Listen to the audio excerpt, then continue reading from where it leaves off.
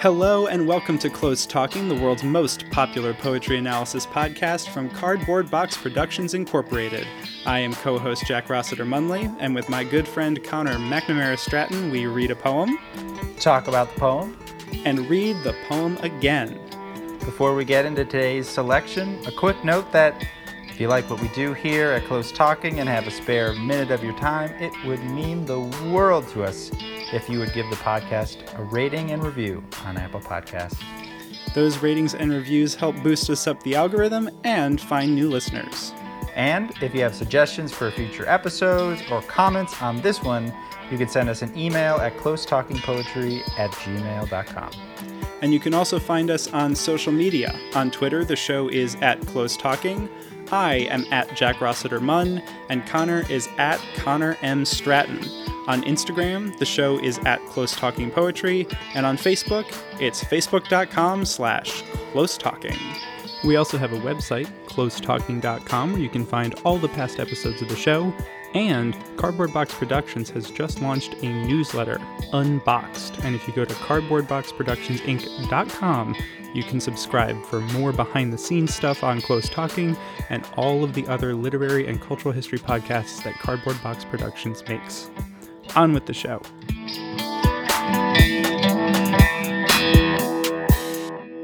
Hello and welcome to this all-new episode of Close Talking. I am co-host Jack Rossiter Munley. And I am co-host Connor McNamara Stratton. And before we dive into today's episode, you already heard it in our introduction, but we know, because we look at the download numbers, we keep track of all the stats. It's like the Matrix in here. Resurrections. But we know we've got a lot of new listeners. We know that we're getting downloaded more than ever before, but we're not seeing a lot of ratings and reviews come in. So this is our humble plea, our hat in hand moment to say, hey, if you're new to the podcast, if you like the podcast, head on over to Apple Podcasts or wherever you listen to your podcast, because I think other services also let you do ratings and reviews, and leave us a rating or review. It takes 2 seconds. You can do it. No problem. 5 stars. And like, hey, this was good. Or, poetry. It's something that I sometimes listen to two people talk about. Whatever your heart tells you to type. But yeah, we know we got a lot of new listeners, and hey, hop on over, rating and review. Feels good. Feels good to do. I know I love doing it for the podcast I listen to, and warms our hearts. When I find a podcast I love, and I don't like rating, you got those big apps, they're like, are you enjoying Heartsap? How was your Instagram experience? Exactly. I'm not trying to tell them, what I'm liking or not liking, but when it's a podcast, especially one I know that's a labor of love, which most podcasts are. This one certainly is. The feeling of putting that 5 stars, seeing those star contours, those outlines fill up. I mean, I get a little frisson. I get a little dopamine squirt. Just think about it. Our humble entreaty. All right, I've used all of my vocabulary. I'm out. It's 1 syllable words minus syllable from here on out. Well, to ensure that we earn those 5 stars, let's move on to talking about the poem, and also hope that you're going to be a bit more loquacious. Ooh, I can $10 word too.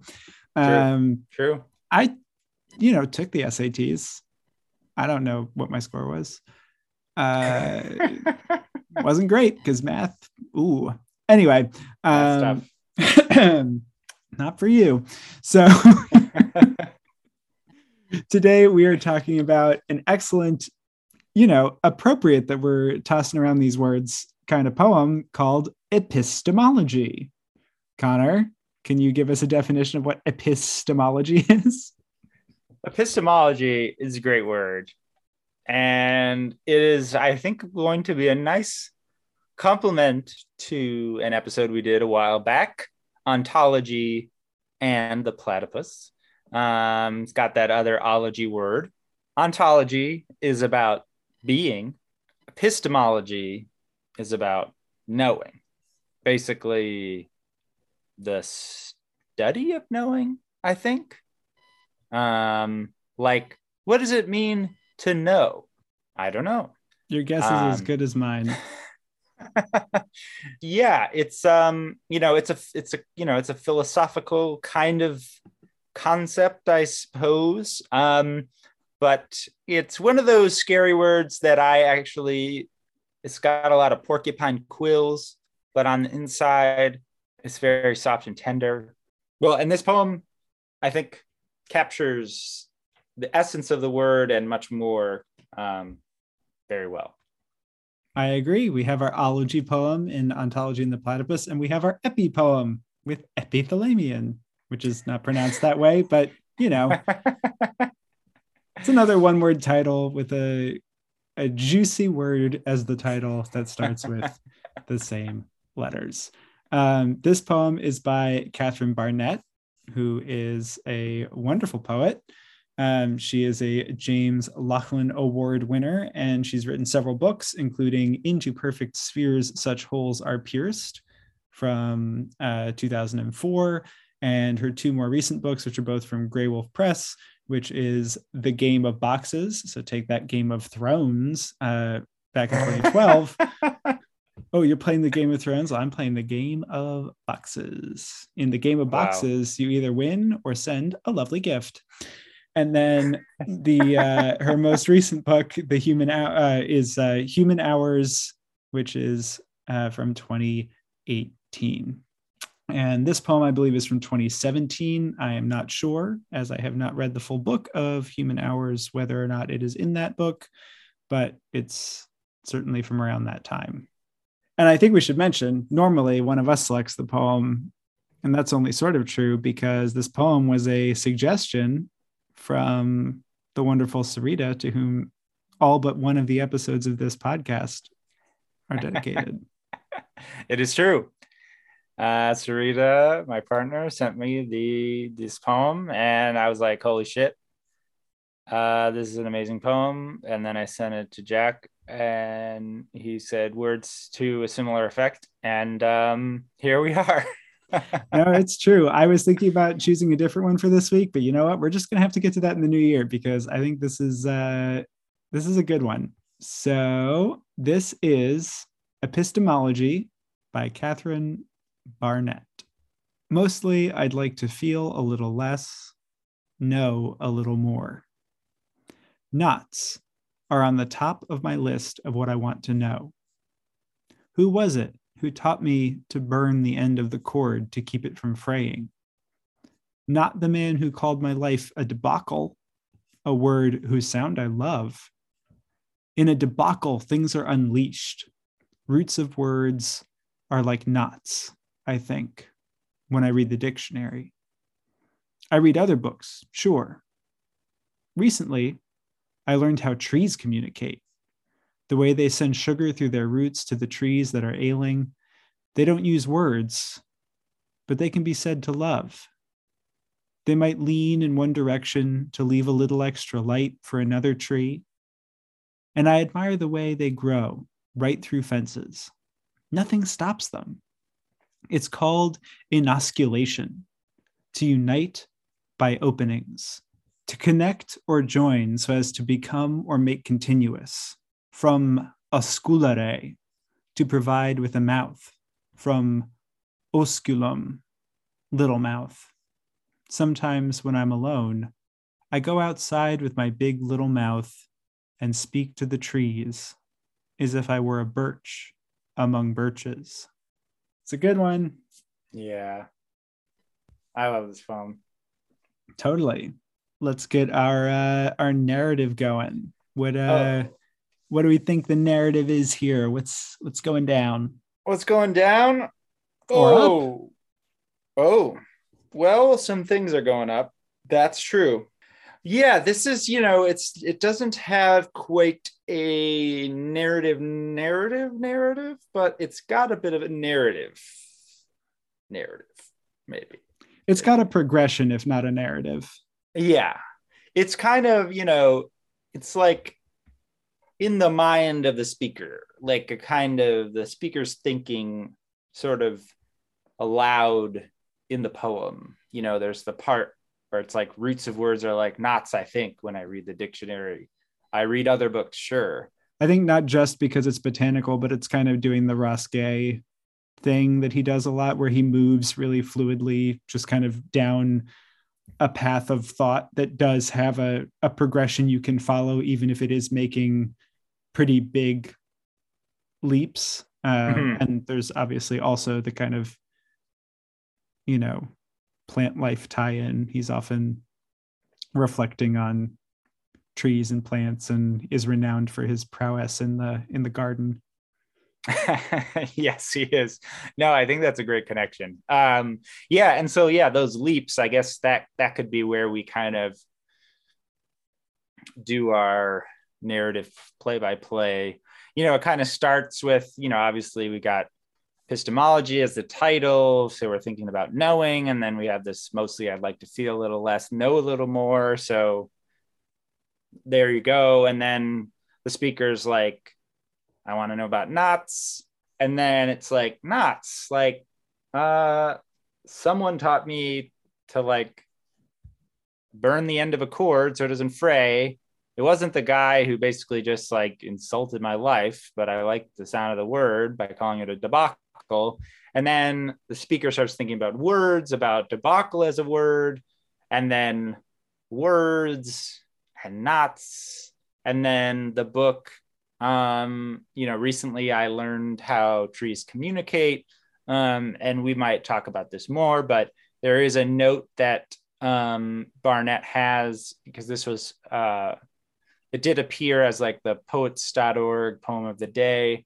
And she said that, you know, if you're,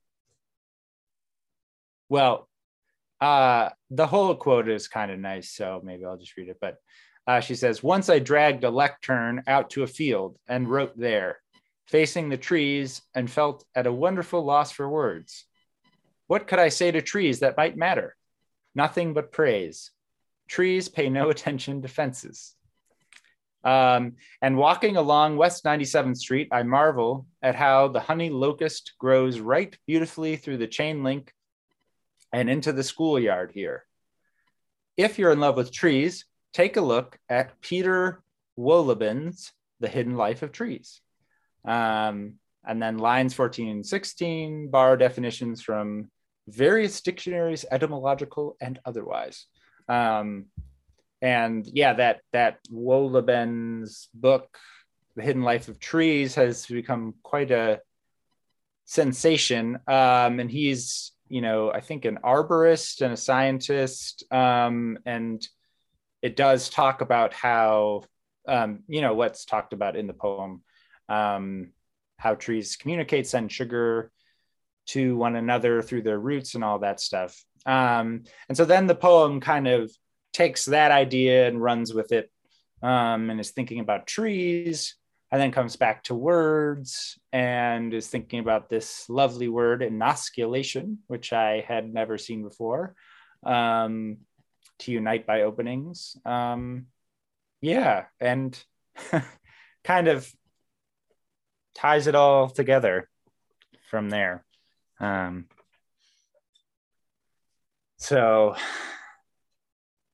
yeah, that's about, in terms of the surface, already quite rich. I think that's pretty much it. I read The Secret Life of Trees a couple years ago. Oh, you did? Probably around the time it came out. Yeah. It is fascinating. And I think it's one of those books that you can just tell is like a poet's paradise, because it's got all this stuff that's like, you know, I mean, it's literally about what it says. It's like the ways that trees communicate and interact, and all these, you know, root systems in different forests, or the different species of trees have, that allow for not only the sharing of resources, but actual communication in a fashion, which is really kind of fascinating. You know, similar work has been done on like giant fungi clusters, which are some of the largest living things in the world, are these, you know, huge interconnected fungus things. But sort of thinking of that, and also not just reflecting on this poem, but like some of the other poems that we have talked about on this podcast, like The Problem of Describing Trees, the Robert Haas poem, and also Letter to the Person Who Carved His Initials in the Oldest Living Longleaf Pine in North America, the Matthew Olsman poem. Like the poetic draw of trees as these kind of fascinating living entities on Earth. I mean, you also have, like, in fantasy stories, you have the Ents in Tolkien and these quasi-living forests, the Fangorn forest, or whatever. There's kind of obvious stuff like trees are really big, trees are really old, but the kind of poetic draw to trees, or this idea of, what could I say to a tree that would matter? I don't know. There's elements of that kind of romantic idea of nature, of being in the face of such grandeur or whatever. But I don't know. Do you have thoughts on the poetic draw of trees specifically? Wow. Yeah. I mean, those are definitely the big hitters. I mean, I can say it's obviously not true in all climates, but trees are in most places. And they're especially plentiful. Well, they're plentiful in a lot of places, but definitely in the Americas and in Europe. And yeah, I mean, you have to get really arid basically to kind of prevent trees from growing. Or have a long-standing human population. Right. Or there's also a place like Ireland where, like, people got rid of all the trees. Yeah. Yes, that is true. Deforestation is a still ever rampant phenomenon. In my own limited experience as a human on Earth, they are, like, experientially, they're the plant that is the most distinct and prominent in a way, like, as you move through the world. And so they're kind of striking in that sense of, like, you're not just like in a meadow that's filled with thousands, if not tens of thousands of different plants kind of everywhere, to the point where it's, it feels, it's more like a meadow, like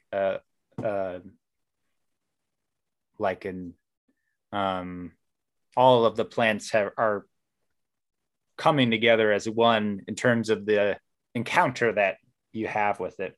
Yeah, so, like, to me, they're also massive and kind of, yeah, they do have, as you were saying, they're much more formidable, like, in an obvious way than some other plants seem to be, although plants are always more resilient than what meets the eye. But then it is this thing where it's, it kind of takes on a life of its own, and you're a reader of poetry, you're reading the English language poetic tradition. You're running into a lot of trees.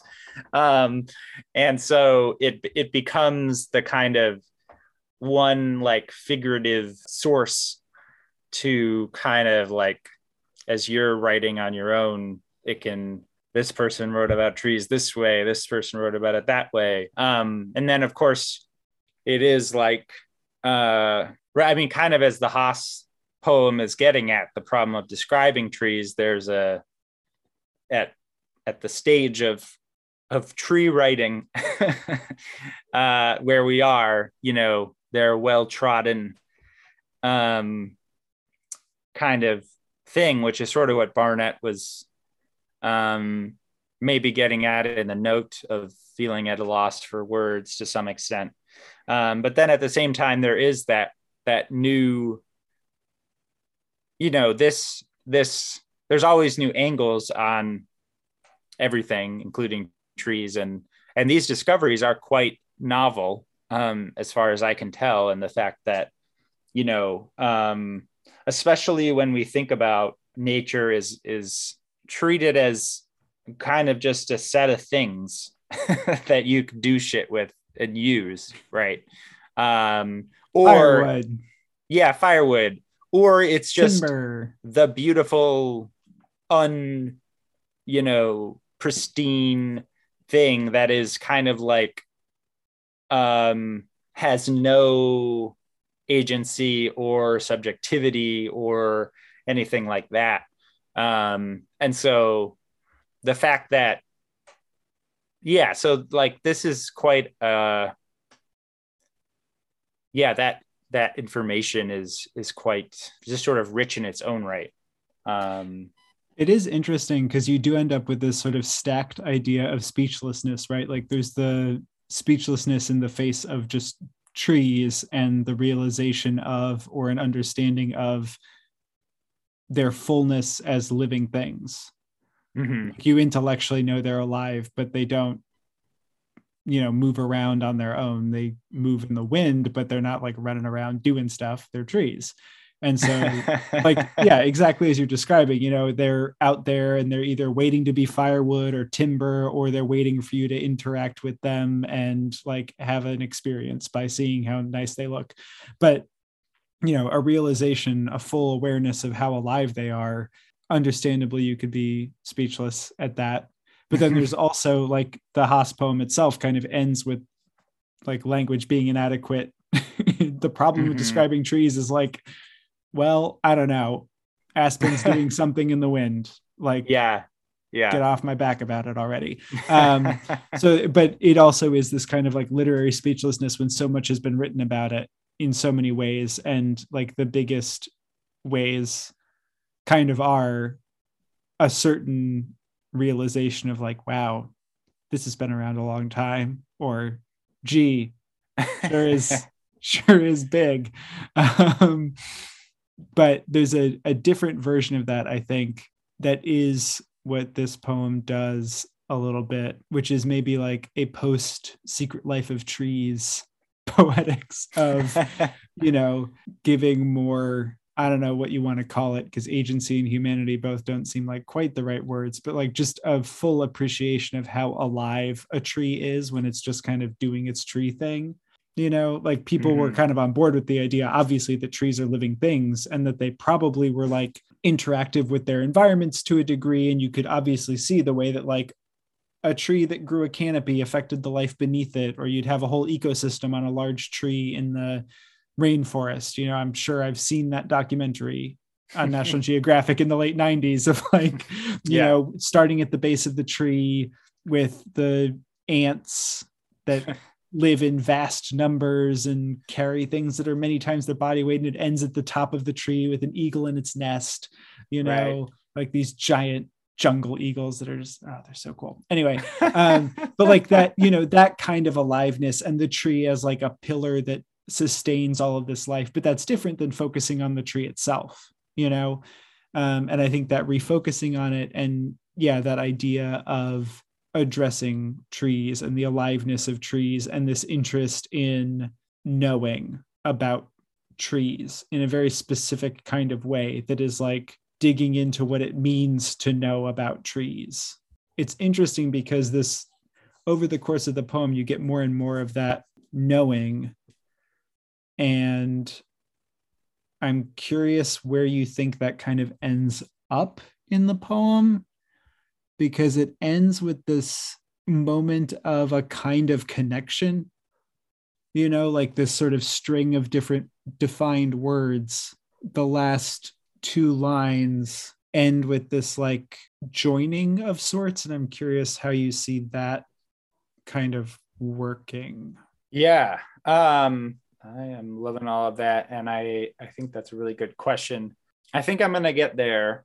Yeah, I guess I was thinking about, well, first I just had this, I recently, my local tree, the tree in my yard.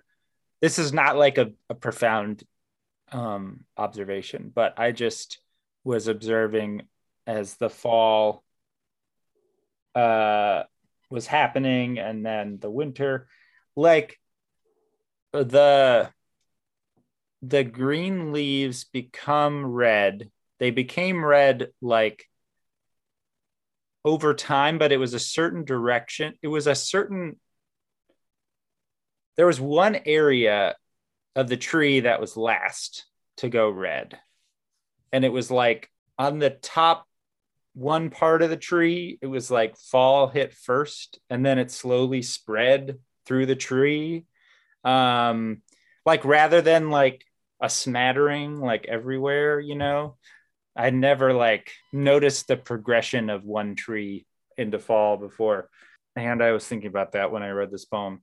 But then I was also thinking about like, yeah, kind of what like with the idea of epistemology, with the idea of knowing, and we kind of have this mostly I'd like to feel a little less, know a little more opening, which is like interesting in itself because personally, I'm like, really feel like I need to, not that I feel like I know a lot, but I am inclined towards knowing over feeling.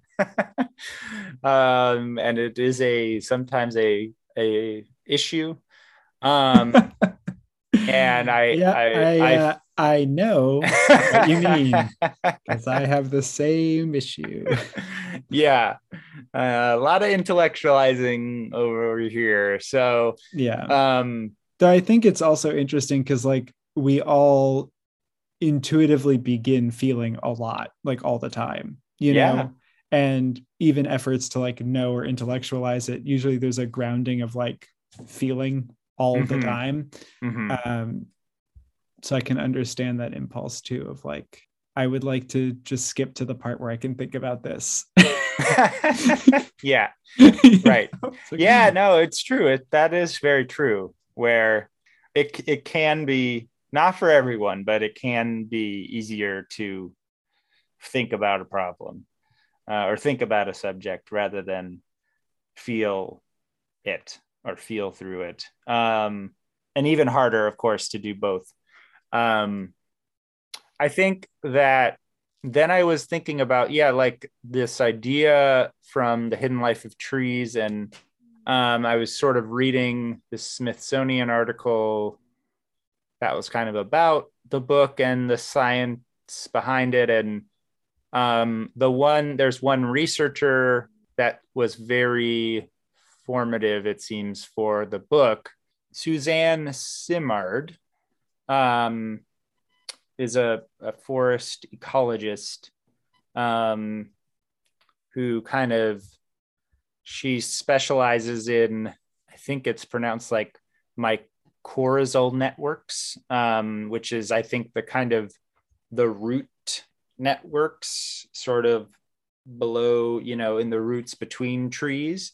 And it had this point of, this kind of research is quote exposing the limitations of the Western scientific method itself, which I found very interesting, and I'm still not quite sure exactly what that means. But then, she does say later in the article, Simard, about Western science, like, we don't ask good questions about the interconnectedness of the forest because we're all trained as reductionist. We pick it apart and study one process at a time, even though we know these processes don't happen in isolation. When I walk into a forest, I feel the spirit of the whole thing, everything working together in harmony, but we don't have a way to map or measure that. We can't even map the mycorrhizal networks. 1 teaspoon of forest soil contains several miles of fungal filaments, which is crazy. That's wild. Yeah. And I think that was very interesting and felt related in some ways to this poem, and why I think like epistemology is interesting in itself, and like not just like a esoteric term for kind of ivory tower folks, literary theorists. Yeah, exactly. And because of that point of what we know and what we accept of as, capital K knowledge, is determined in part by the way that, you know, the scientific process, the Western scientific process, you know, prioritizes certain ways of thinking and studying over others. And like what she was saying about, you know, picking things in isolation versus, you know, studying interconnected processes or things like that. And how that then leads to like, right up until this point, an understanding of what trees are as like distinct units, you know, like, you know, maybe it's a set of trees, but each set is a, you know, is composed of this tree and that tree, you know, and not a number of trees that are, you know, maybe less distinguishable from one another than you might think. And then also it was getting me thinking less kind of abstractly about like the Western scientific method, and just like roots are underground. Like I can't study that shit. Like I don't see it, you know, like sometimes I see a big root when it's like plunging out of the ground and I'm like, holy Jesus. Or if I'm like trying to dig somewhere and I'm like getting in the way of a root and it's freaking annoying. That's the most common one for me this year. Doing a lot of gardening and a lot of roots. We've got a big tree in the backyard, and they're everywhere. It's wild. Yeah. Well, and that's the thing. Like, obviously, that's a huge organism aside from the part that you see above the ground. But some of what, you know, The Secret Life of Trees gets at, some of what those quotes you were just reading get at, is like, what are the bounds of this organism? Mm-hmm. You know, like we look at our bodies and it is a collection of cells, and we see ourselves as a human and we are made up of cells. Like, sure, we can identify individual trees and stuff, but how much of that is looking at the constituent parts of the organism of forest? Like, should we consider this forest an organism? In what ways is that a helpful frame for looking at forests? Mm-hmm. It's really fascinating. Yeah, no, it really is. And it like, okay. And then this is another point that is, I think, related, but I'm not, I feel like there's another thing in the middle there. Okay. My one thought is like, okay, this is crude, but like going along with this, like sort of Western idea of like modern conceptions of like humanity and all this blah, blah, blah. There's also this kind of like man and nature as like fundamentally distinct things, and like they're totally, you know, separate. And like even kind of encounters with nature, even in like artistic traditions, like in a kind of broad scope of like romantic, capital R, romantic literature or poetry or painting or whatever.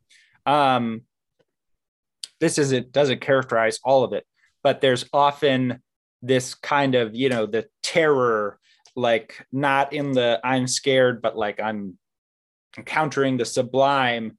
But what goes along with that is like this kind of idea of the nature as other and like as fundamentally different from me. And then I'm like, holy shit, you know, like that's wild, and not me, you know? Whereas like, I think kind of relatedly, you know,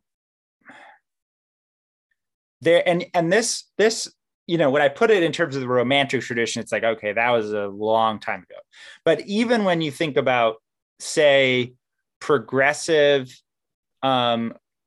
like some kinds of progressive environmental climate thought, you still run into that sometimes, where you'll have things like, okay, we need to, obviously we're going to decarbonize. We can't just decarbonize. We need to do like carbon offsetting. Okay, how do we offset our carbon? How do we like, make a bunch of carbon sinks? We know that trees are taking up the carbon. Their photosynthesis is going crazy. They're keeping it in there. That's good. What do we do about that? Okay, maybe we just like set aside plots of land and then plant a bunch of trees. And then that's our carbon offset. And then we get a 1 unit of carbon offset that like has a quantifiable thing.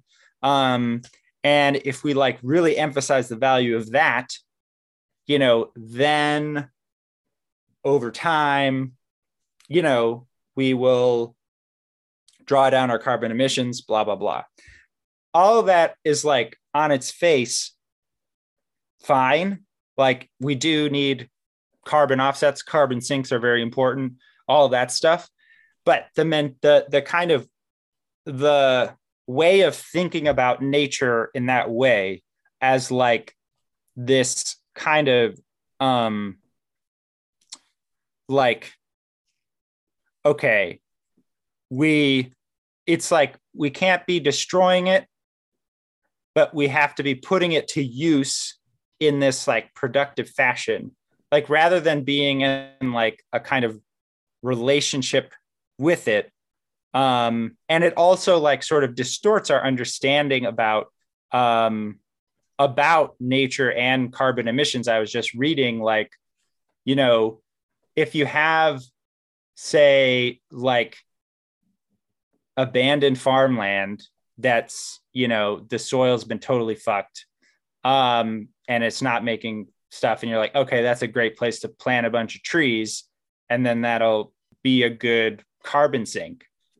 It's like not nearly as good as just like not destroying a thousands-year-old complex forest biome. Like, and it's not just the fact of trees, like, which is kind of getting to what this poem is talking about. It's like a forest, is not just trees, it's trees that are interacting with each other. It's also all the food webs and like the animals, the fungi, and all that stuff that's like making the soil more productive, making it able to be, retain the carbon that is going in there. And like, also, I don't know, I bring that up as just kind of not to go on a rant about climate politics, which I realize I just did, but even a more like, that's kind of on the better end of environmental thought in the West is still falling into this, I think, kind of really weird separation between us as humans and nature, where we can just like take a plot of land and just delegate it for carbon offsets or something. I think that this poem, one thing that I found so kind of marvelous about this poem is I feel like it's trying to, we get this end. Sometimes when I'm alone, I go outside with my big little mouth and speak to the trees as if I were a birch among birches. Like it's that relationship between the speaker and the trees that's kind of like, that's being moved toward in that ending. And I think how it kind of gets there, because when I read it, like after I'm reading the whole poem, like, oh, like I get the the poem chills and all that stuff. And part of it's just the marvelous language of like the big little mouth and how the little mouth comes from like the osculum and the contrast with the big and the little. But there's also like, it's the way that all of these ideas have been built up and thought through throughout the poem. And like, trees communicate, they send sugar. They don't use words, but they can be said to love. They might lean in one direction. Meanwhile, the speaker, and this isn't true of all humans necessarily, but it's definitely one distinction between humans and trees is some words, and or at least what we recognize as our words. And what is developed kind of throughout the poem is the speaker's own relationship and love and understanding of language as a kind of way of sending sugar in a way, like not the man who called my life a debacle, which a word whose sound I love, which is a perfect 2 lines because it's like, all right, that man's an asshole, but also we're moving on from that. Like, what a great word, debacle. And then, like, what are words? They're kind of like knots. And they have all these things, and we get this kind of, well, and so then we get this idea, I think, that if I were to put up a kind of what the poem is going toward, it's like trying to unite the speaker with the trees to be a birch among birches by openings. Like it's trying to do the enosculation, like through the poem in a way. And the openings is this wonderful, like, it's also kind of like an Ars Poetica type thing, I feel like, because it's that association, like poems and their associations and like, roots and like a tree root, the roots of words, a physical knot, like knotty things, there's knots on trees. And then of course, like bigger than that, like, there's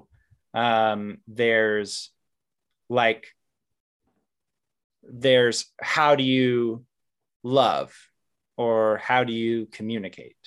And like trees are sending sugar or they're leaning one way. And the speaker is speaking and using words. That's how they're loving. It's interesting because it's unite by openings is such an interesting way.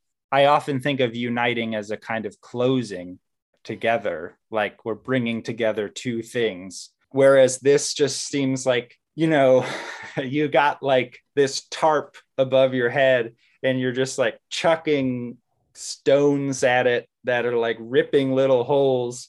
And then the light's coming in through the holes. And then on the ground, there's like a little puddle of light or something that's come together through your little openings or something like that.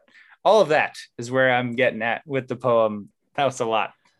I think that's fascinating. And I think particularly the like comparison point of something like Carbon Offsets is really good because it does, even though it's, good, it does introduce this weird like transactional 2 parties element when there aren't 2 parties, there's one. We're all on the planet together and it's one big ecosystem. And yeah, compartmentalization in science allows for certain kinds of discoveries, but it also can obscure that larger reality. And I think you're so right about this poem's like efforts towards unity and oneness on some level. And what's fascinating is exactly this like enosculation idea that is, I think, kind of challenging in a physical sense, because you're so right. Like a lot of physical joinings that you think of feel like a closure. It's 2 things coming together and like closing the gap between them. But on a conceptual level, coming together through openings is kind of like how any kind of more conceptual joining can happen. Like if you're going to have 2 people come to an agreement on something, they need to be open to the other person's point of view. That is like a coming together through openness. And so the conceptual openness to the idea of like, I want to know more and I'm open to the idea that trees and I can communicate, or that we're both communicating entities on Earth and we're both alive. So that's like the important thing to think about. Like you have to have the cliched open mind, like open your mind, man, the trees are talking. It's like kind of real though, to be a birch among birches, you have to have a certain kind of conceptual openness, which it feels like the move that the poem makes there, which is really cool, is exactly that. It's like introducing through the physical example of a place where it's happening enosculation, but the real enosculation is this sort of conceptual one that needs to happen for you to be open to the idea of a fully kind of realized idea of what being amongst trees is. And you're both living entities on planet Earth on some level, and so you can think of yourself as a birch among birches, which I think is kind of cool. And that's definitely something, there's along with The Secret Life of Trees, there's also been, my dad is very into this, by the way. He's the reason that I read The Secret Life of Trees. But he's also very into the idea of forest bathing. Do you know about forest bathing? No. It's exactly what it sounds like. You go into the woods and you lie down and you're like, whoa, this is cool. It's particularly for folks who like don't have necessarily a lot of nature, but there've been a bunch of studies and science done about like what happens to your heart rate when you lie down in a forest and just kind of spend time there, and what happens to people when they walk around barefoot on grass. Like your heart rate automatically begins to lower and all this other kind of stuff. I don't know the science exactly, so and I don't know how vetted all of it is, but I know that this is something that folks are absolutely looking into, and it's all the sort of things that make, it's probably why it's dangerous, but a lot of it makes intuitive sense of like, yeah, of course, like your body isn't used to living in shoes and socks and walking on concrete and stuff all the time. Like that is an unnatural state of being for the human body. It doesn't mean that it's necessarily super harmful for it, but you can understand why it probably, like on some level, there's a very like deep molecular knowing in your body of walking on grass, for instance. There's a lot of woo-woo stuff on that, obviously, but there's also a lot of, similar to these kinds of more holistic views of what is a forest, how do trees communicate. There's also more science being done about like how do our bodies communicate with the natural world, and trying to understand that. And it's this really hard kind of understanding because it does, it stretches the bounds of what science is able to know right now. And I am personally comfortable not having to speculate much beyond what science knows. Like I can know what feels good to me, but I'm not going to claim that it's because it's of science, Right. Like I enjoy taking hikes in the mountains. Some people find that incredibly stressful and they hate it and they don't want to leave town or whatever. Like different people respond to different stuff the same way. You can have two house cats and one of them is energetic and afraid and the other one is super chilled out. Like there's huge variation, but I do think it's interesting, that sort of connective moment at the end, thinking about like how humans respond to being in the presence of trees or being in nature. I recently watched a documentary. It's called The Alpinist, and it's about this guy who was really, really into the kind of climbing, free solo. Oh yeah. Madness. But yeah, this guy was really into doing that kind of climbing, and he would make these ropeless ascents of just massive mountains. And he did it all the time. And he did it at an incredibly high level. He did not get the same kind of attention or recognition that Alex Honnold got. And it was very much obviously this like spiritual thing for him. And he died when he was 25 years old, climbing, not solo climbing, not ropeless climbing. He was just mountain climbing with this other guy, and they got caught in an avalanche and died. But, I only have the very limited view of the documentary, but what everybody basically says is Obviously he died young. Obviously he did this super dangerous stuff all the time, but it was like literally the thing that he was on earth to do. Like this was it. Like, Yeah. he did what he loved his whole life, and it was short, but everybody who met him and knew him and whatever, and obviously like this documentary crew followed him for 2 years before he died, and you Wow. meet him and you see him and he's like, yeah, like this guy just wants to climb mountains. And so he spends his time doing that. And he gets a really profound experience out of climbing in this very specific way by himself. Mm. And so I don't know the details of his life beyond that. And it is tragic that he died so young, and he had a girlfriend who misses him, and I'm sure wishes they got to spend more time together. But like, to a person in the documentary, everybody's like, this was like what he was meant to do, and so he did it. I feel like there's a sort of Birch Among Birches thing going on there, where there's like, how do you channel something that you resonate with in a way that you don't fully understand? Like, I think that's another area where you get that really intense, I want a little less feeling and a little more knowing. Like, I want to know what that's about. I can, on some level, I can identify and understand that this is a feeling, or this is like a vibe, but I want to know why that is. Like, why are some people like, why do some people have perfect pitch and they're just like, that's their thing, and, it comes up a lot in sort of artistic fields and whatever, but I think it also comes up sometimes in these like extreme sports. That maybe that's just because it's the documentary I watched. Well, it's a very documentable instance. Yeah.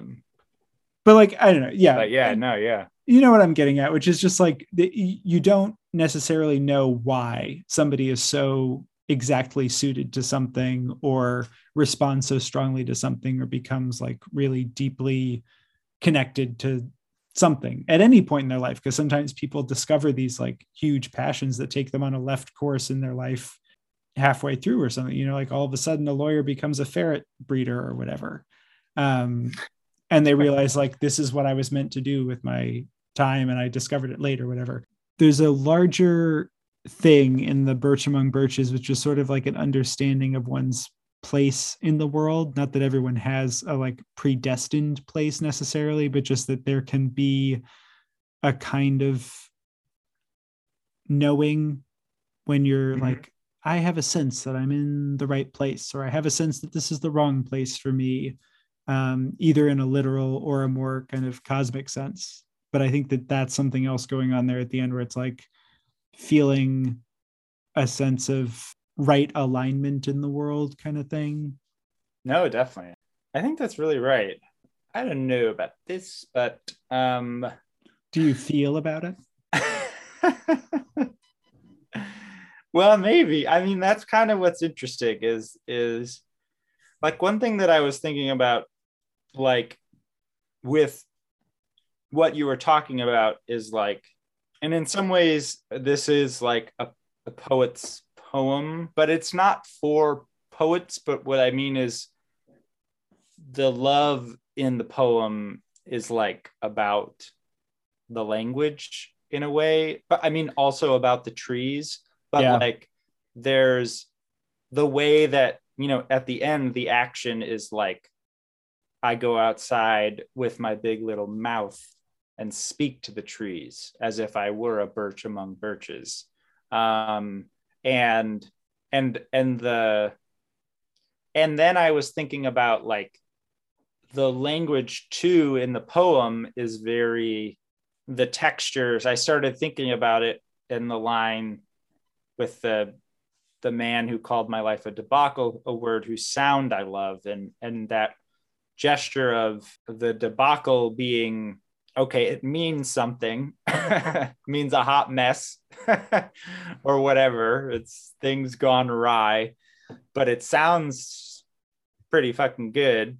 And then I was like, it is interesting too, the kind of the title epistemology, such a, you know, we had to we before we read the poem, we defined what the word epistemology meant, which tells you something about the word epistemology. But then the poem starts like, mostly I'd like to feel a little less, know a little more, which like is very casual also, in terms of the language, I think. And, there's other parts of like, I read other books, sure, that kind of talkative aspect of sure. And the kind of like, I don't know, like then moving to obviously the etymologies of words, where you're getting at the roots kind of thing, act like the metaphor actual. It's like words are tree like in their, and living, in the ways that it starts as osculum, which is like Latin. It means a little mouth. Then someone says osculare, or to provide with a mouth. It's a verb suddenly. And then when we get to the English, and maybe there are a few steps there, it's enosculation, to unite by openings. And I was actually like looking at it, and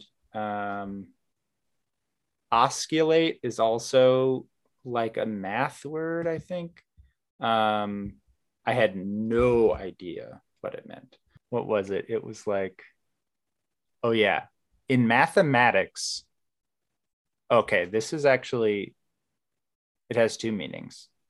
The first is, in mathematics, of a curve or a surface, touch another curve or a surface so as to have a common tangent at the point of contact. Okay. And then the second meaning is kiss,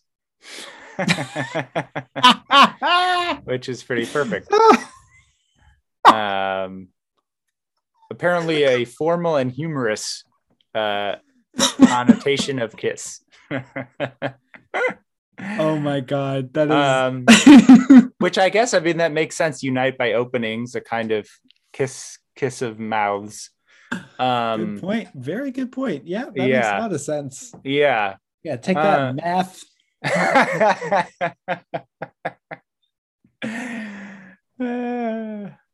Yeah. Anyway, and I was just like, I don't know. I mean, in some ways, I'm like, okay, I'm thinking about Big Little Lies. That's show when I get to Big Little Mouth, but or Big Mouth, or Big Mouth. That's true.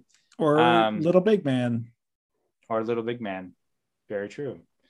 But or Little Big, the weird Russian band that I recommended a while ago.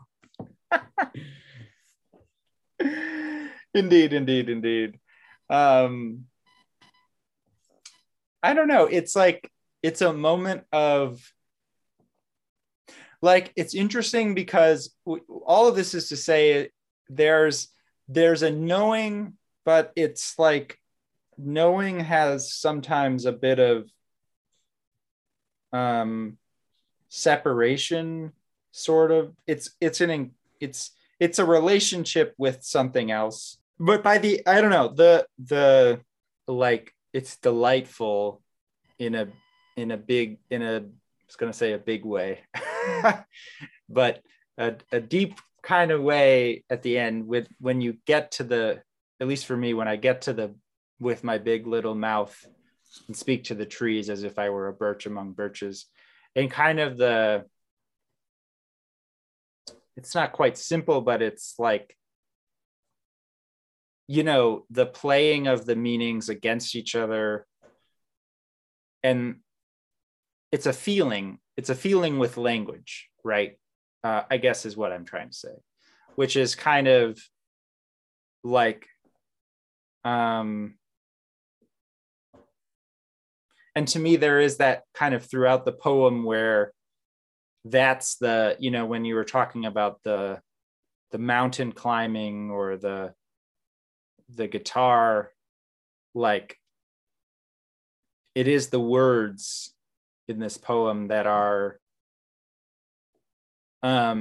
it's both a love and like a feeling of alignment when engaging with it, but it's also then the way of accessing and connecting with the trees, which are the other love. Yeah, I just like, I don't know. It's beautiful. It is. Yeah. Shall we read it again? I think we shall. All right. This is Epistemology by Catherine Barnett. Mostly, I'd like to feel a little less, know a little more. Knots are on the top of my list of what I want to know. Who was it who taught me to burn the end of the cord to keep it from fraying? Not the man who called my life a debacle, a word whose sound I love. In a debacle, things are unleashed. Roots of words are like knots, I think, when I read the dictionary. I read other books, sure. Recently, I learned how trees communicate, the way they send sugar through their roots to the trees that are ailing. They don't use words, but they can be said to love. They might lean in one direction to leave a little extra light for another tree. And I admire the way they grow right through fences. Nothing stops them. It's called inosculation, to unite by openings, to connect or join so as to become or make continuous. From oscular, to provide with a mouth. From osculum, little mouth. Sometimes, when I'm alone, I go outside with my big little mouth and speak to the trees as if I were a birch among birches.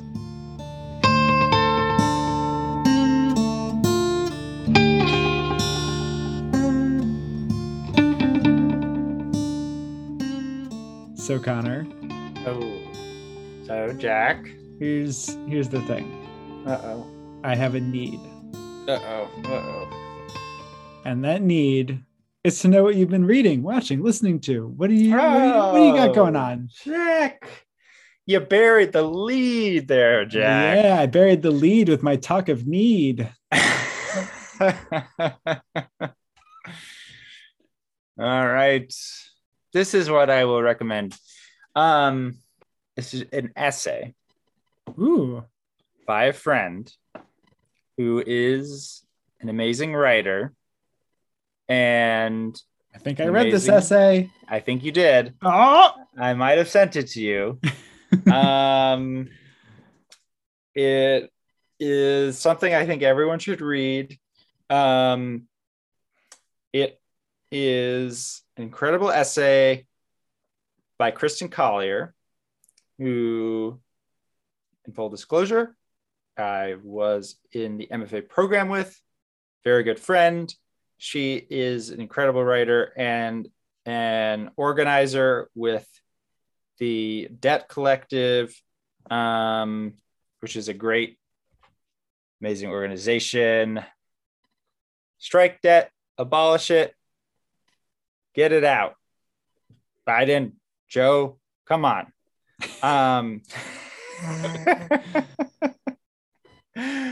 Anyway, the title itself is enough to read it. It's called Debt Demands a Body. It was published recently at the beginning of December in Long Reads. And it's both a kind of personal essay about Kristen's own relationship with student debt, but it's also it's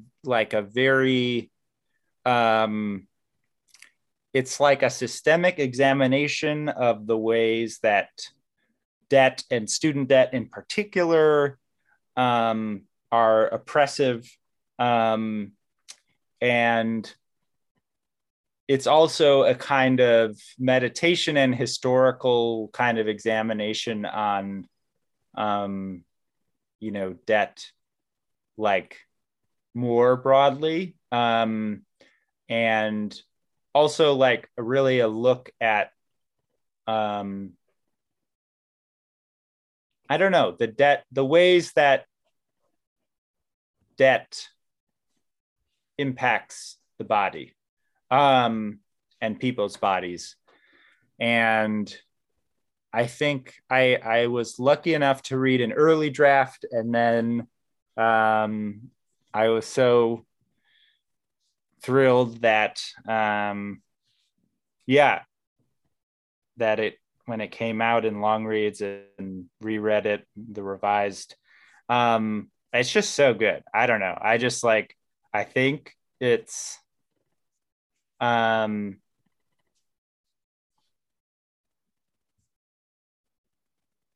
partly it's like it's timely. It's like, student debt is at like 1.9 trillion or something and counting. It's not an abstract thing. To me, the best part about the essay and about Kristen's writing is like, it's all of the things. It's like, it's lyrical, it's like poetic, it's also, personal and like kind of, like the creative nonfiction type sense of personal, but it's also like, sociological, and there's reportage, and it also is like, it has a radical like political purpose. It connects all of those things in the writing, and I think it makes you, at least it makes me feel the urgency of the issues. The only name that comes to mind who consistently does that is somebody like Eula Biss. Yeah. And I think it is very much in a similar vein, a little more pointed and researched than I think Eula Biss's stuff tends to be, but I think that's a good thing in this case. And you did send me the link to that essay, and it is an incredible essay. I'm glad it's in the Rex. It's in the Rex. It's in the Rex. Okay, Jack. Yep. It's your turn. You already know it's coming. You've known for a long time what I'm going to ask you. Mm-hmm. And you have no excuses. I've got Rex like you wouldn't believe. Good. It is interesting. So this year I've been very good about something that I try to do every year, which is like keep a list of all the things that I watch and read and whatever, which is usually great because you can look back and be like, oh yeah, look at that. This year I can look back and say, wow, I really didn't read a lot this year, did I? I did. And that's okay too, because that's the kind of year it's been. I have watched almost 100 movies, so that's wow. I will cross that milestone. Usually I read almost that many books, if not that many, but no, not this year. Listened to a bunch of cat mysteries at the beginning of the year, and then 1 or 2 books since then I've read, many of which I've ended up recommending here, but big plans for the new year. Anyway, my recommendation is very much on the theme of the poem, which is this summer I discovered the YouTube channel of this guy, Beau Miles, who is I know you'll be shocked to hear he's from Australia. Oh, wow. Yet another Australian in my media life. But he's had a number of viral videos, and he's kind of like an adventurer type guy who now bills himself as like a backyard adventurer. But he basically is an outdoor program guy at one of the universities in Melbourne, and he lives outside of the city. And these videos some of them are things that he did earlier in his life, like a big kayaking trip around Africa, part of South Africa and along the coast of Africa. Or the one that I first saw was one of these quote unquote backyard adventures that he's doing, which is basically, at this stage in his life, he's working at the university and he also has his family. So he's no longer going off on these kinds of expeditions or, chasing after this wherever. He's finding things to do in and around his area. The first thing I watched him do was a marathon, but it was 1 mile every hour on the hour. And then in between, he was trying to do stuff that had been like on his to-do list that he'd been putting off, like fix a table or whatever. He's like kind of a handy guy in addition to doing all this adventuring stuff. So he like makes his own canoe and kayak paddles and stuff. And you just get a sense of who he is. And he's this very kind of energetic, enthusiastic, I think in Australia, you might refer to him as a bit of a larrikin, just kind of a knockabout guy doing his thing, running a mile, planting some trees. His most recent video, which is part of why I thought of this, is a tree a minute for a day. So he didn't literally do that, but over the course of 24 hours, he planted, I think it's 1,440 trees is the number of minutes in a day. It's like this, section of his neighbor's land that he goes out with these thousands of trees and plants, which is really cool. And so it's he's got another one also kind of on the theme of this poem called Big Gums, where on his property he has these giant eucalyptus trees, the gum trees that are in Australia, and they are truly massive and ancient. They live up to, like, if there's no fires or anything, like 500 years. And they also get really tall. They're like some of the tallest trees in the world. They're like redwood type size. Wow. Like 200 to 300 some feet. For contrast, I looked up like how tall is the Rockefeller Center Christmas tree, and it's like a little over 70 feet every year. Oh, wow. So these are like big trees. And so he like spends he goes up and he builds himself a little platform and he like spends a day in his tree and talks about, what the trees mean in Australia and stuff. He ate nothing but beans for a very long time for a reason. He was eating beans until he ate his body weight in beans and ate nothing but beans. It was a project he called The Human Bean. But you kind of get a sense like he's trying stuff and he's very into like the natural world and camping and outdoorsy stuff. Nice. It's like a fun kind of different thing. Yeah. And it's a nice, if you too feel like you're not really up for reading about stuff, not that this is like not substantive in different ways, but it's a definite, a good, fun diversion. And I think part of what is appealing about it potentially is that during pandemic times, it's not that he doesn't talk to people or he doesn't interact with them, but a lot of it is kind of like individually focused.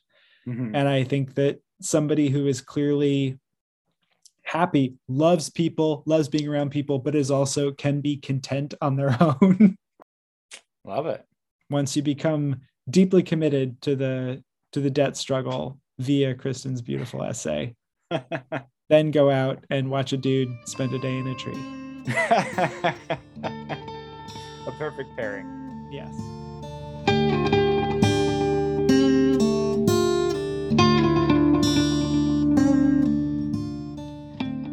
Hello, everybody. Thank you so much for listening. This is co-host Jack Rossiter Munley. Just reminding you that there are a ton of ways that you can get in touch with us, and we love to hear from you. It's always great to know if you have a different reading of this poem or any of the other poems we've covered, or if there are any poems you wish we would cover in the future.